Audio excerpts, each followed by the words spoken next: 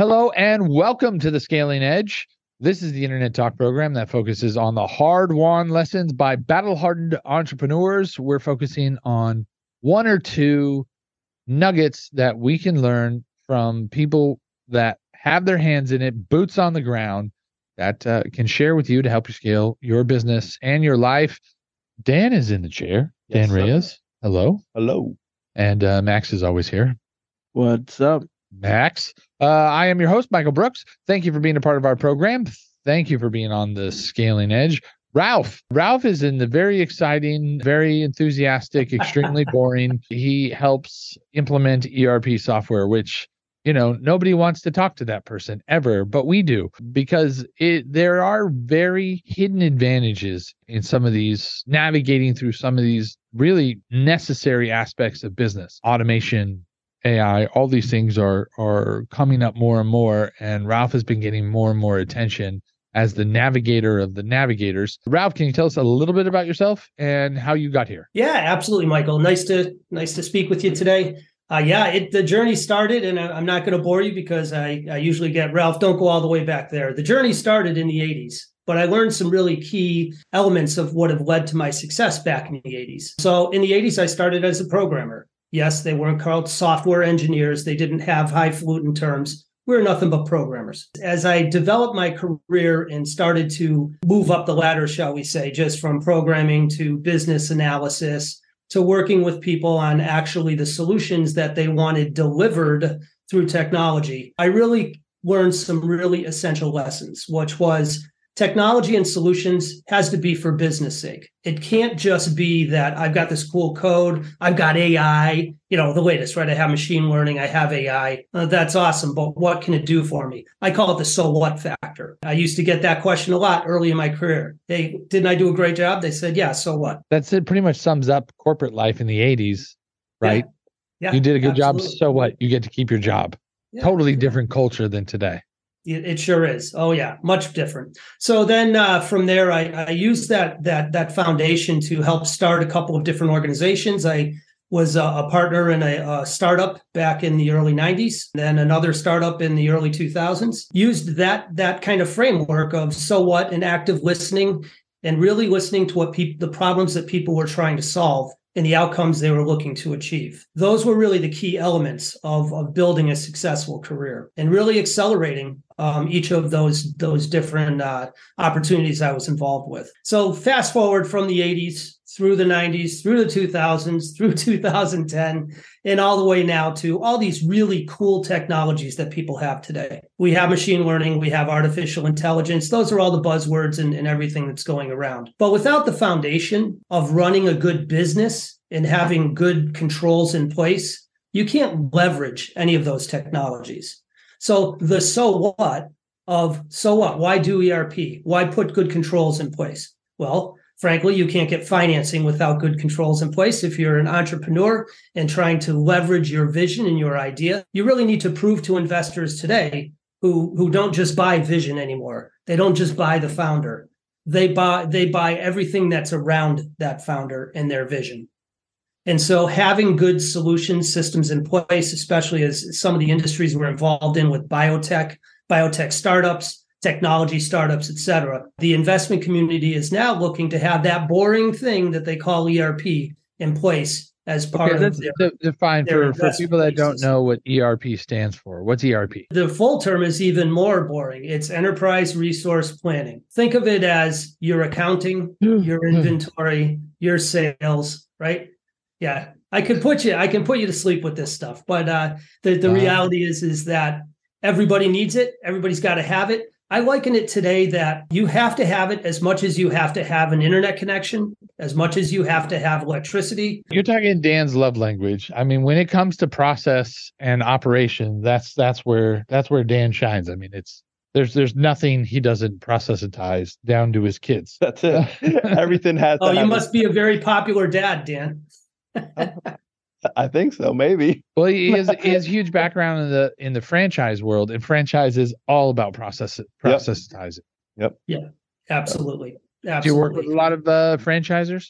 You ever get in that No, space? we don't. Not too many franchisers. We're very involved in life science at this point. It's a big focus of our practice, and there's a lot of innovation, obviously, that goes on there. They've with COVID and the re-onshoring of technology related to life science. There's really burgeoning industry there that really starting in 2020, 21 really started to take off. And those companies really wanted to get a foundation in place. Can you give us an example of a company and how they were successful and the impact it had bringing on the Navigator of ERP into the business? Yeah, sure. Absolutely. So just full transparency, right? We implement SAP solutions, which is the Cadillac of all the ERPs. They're the largest business software company in the world. Okay. So one example is a company called Center for Breakthrough Medicines. Really innovative company. Was founded actually by a real estate mogul in the Philadelphia area who had a real vision of making the Philadelphia area Silicon Valley. It's a play on words. CELL, Icon Valley, not Silicon Valley. So cell therapies, gene therapies, research in life sciences. So they started with that vision. They were going to become an incubator space for cell therapy companies. So what they did was they wanted to put in place a foundation of process, financials, procurement, inventory, research and development, project tracking. They wanted to put that foundation in place. And they wanted to be able then to provide that as in a service of their overall incubator services. And what they did was grow from 18 people in 2021 to over 1,000 people today. And they were able to do that by having processes in place, being efficient, and being able to replicate what they were doing in a very easy way. Max, did you hear that?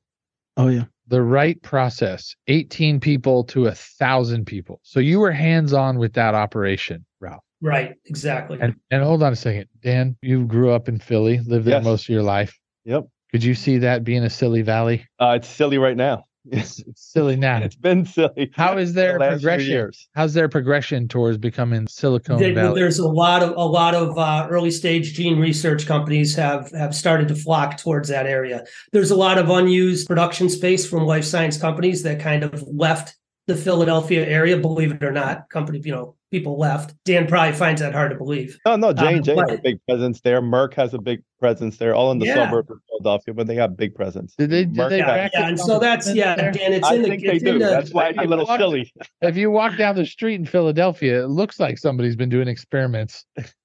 Exactly. Hey, that might be. Yeah, no, it's actually out in King of Prussia, Chester, those areas. Montgomery County, Merck is out there. Then you got Fort Washington, you got J&J. And a lot of what they did was they took over a couple plants, manufacturing facilities that I believe Merck or one of the other companies left, and they've just redeveloped that as an incubator space, having a lot of success with it. They've garnered a $350 million investment from SK. They are on the grow. Really on the grow. So that's an example of what a lot of our life science companies are doing. We have another one, TriRx, which is a contract manufacturer. They started out with 12 people in Huntsville, Alabama. They're now, again, over 1,000 people, 5 plants, 3 countries. So this whole concept of being able to take your vision, put process around your vision, allows you to scale far more effectively than if you didn't have that in place. So take your vision and put process around your vision.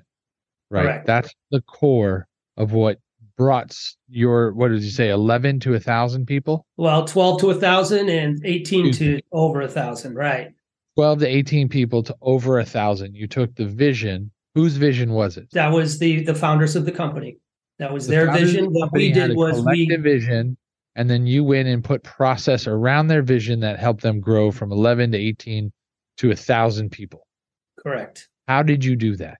Well, it was by listening to what they needed, right? Listening, understanding the outcomes that they wanted from their vision. In this case, the outcome was, fairly boring. We wanted good systems in place, a good foundation in place that met requirement A, B, C, and D. And a lot of value in boring these days. No, there's money in this.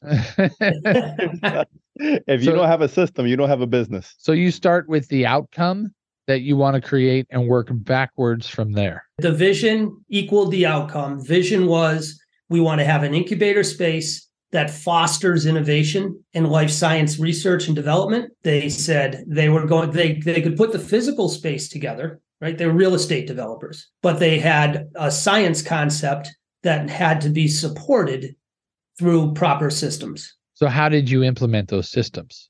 Like the actual hands-on, who did what? So we worked with we started with their finance team because, again, they were building a plant. They needed to track all their finances. They had investment. They had to track their finances. So that's really where it starts. So you need to get all your financial systems in place. Then you need to put the controls in terms of procurement and inventory and being able to track all of that. Because guess what? The government is here to help you. The FDA is going to be right on the heels of wanting to inspect all the systems that you put in place. And from there, we went from... is here to help you. I think that was what did Ronald Reagan say? That was the scariest... Exactly, the nine scariest words in the world, right? Yeah. So it started with finance, went into then the supply chain and the manufacturing, and then into some of the research and development. We partner with our customers, right? We're facilitators, we're advisors. We help them make the right decisions, put the right processes in place, but we need them to own it. And that's really a key element of what we do. We're there to help them. We're there to get them up and running. We're there to help them own the process. And then we step away. So we measure our success, not just by what we're talking about here, how fast and how vast they've grown, but rather in the fact that we can have other customers talk to them and say, this was great. It was seamless. They got us up and running. And we are self-reliant. Really, we leave our customers very self-reliant. So how long does that process take, getting someone from, say, 11 to 1,000? How long were you with your client? So that was a 2-year ramp. Oh, so that was, wow. it was really, they were hiring like crazy. In one case with CBM, they were just hiring all the scientists they could, all the R&D people they could, et cetera. They then, that's what they did. It was a crazy ramp up. And in that period of time, we were with them in the active implementation process, probably about for the first 9 months. After that, we did have a person on site because they were growing so fast. And they were trying to you need to manage the changes that come with adding people. So when you scale, you start to hit some different challenges, you need to tweak your process to adjust it to be able to handle scale. And we help them with that. But again, they were really leading the vision, the initiative. We were there to support it. That's a lofty goal. I mean, that's a momentous achievement to go from 11, 18 to 1,000 in 2 years. And I like how you said, we leave them, so that they can stand on their own 2 feet, right? It's really important. You're not there saying, okay, great, we're now in here with you forever. We've set you up. You're now running and operating your business. What size companies do you work with? Is it only the people that are growing to 1,000? Who implements this? What's the range of client you work with? Range of client can be anywhere from, a startup of 40 people, of 12 people in the case that I gave you an example, all the way up to, you're probably familiar with Harry's Razors. We helped. Yeah. So we helped Harry's. We were with them for about 7 years, got them up and running. And again, they were very self-sufficient. Now they've actually moved on to a huge global enterprise system. So we got them up and running from where they were to just about 1.5 years ago. We have a great relationship with them, but they are very self-sufficient on the largest SAP global international product. Another innovative sponsors, but I love their razors. I do. I like them. Another one that we helped go from 10 million to 500 million in terms of revenue is a company called Rothy's Shoes. I'm not sure if they're out of San Francisco. Max, did you hear that? Oh yeah, 10 million to 500 million. Wow, I think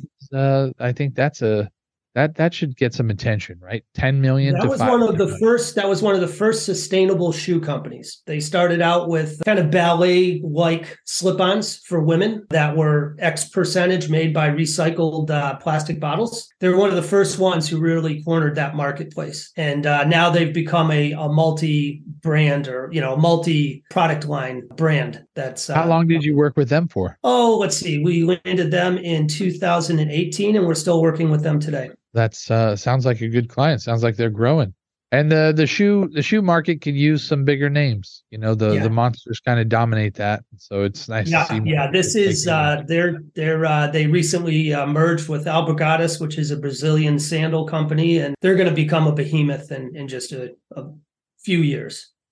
Well, that's amazing. Sounds like you've got some really exciting case studies and clients under your belt that you've had the pleasure to work with and help grow. Ralph, if somebody else wants to be your client, if they want to find out more about you, how do they find you? Well, they can find me on LinkedIn, Ralph Hess at Navigator Business Solutions. They can go to our website, www.nbs-us.com. You'll find us there. nbs.us.com. We'll put all your LinkedIn and your website in our show notes. We appreciate you being a part of our program. Thank you for being on the Scaling Edge. We look forward to seeing you soon. Thanks, Michael. Dan, great chatting with you. Take care, Max.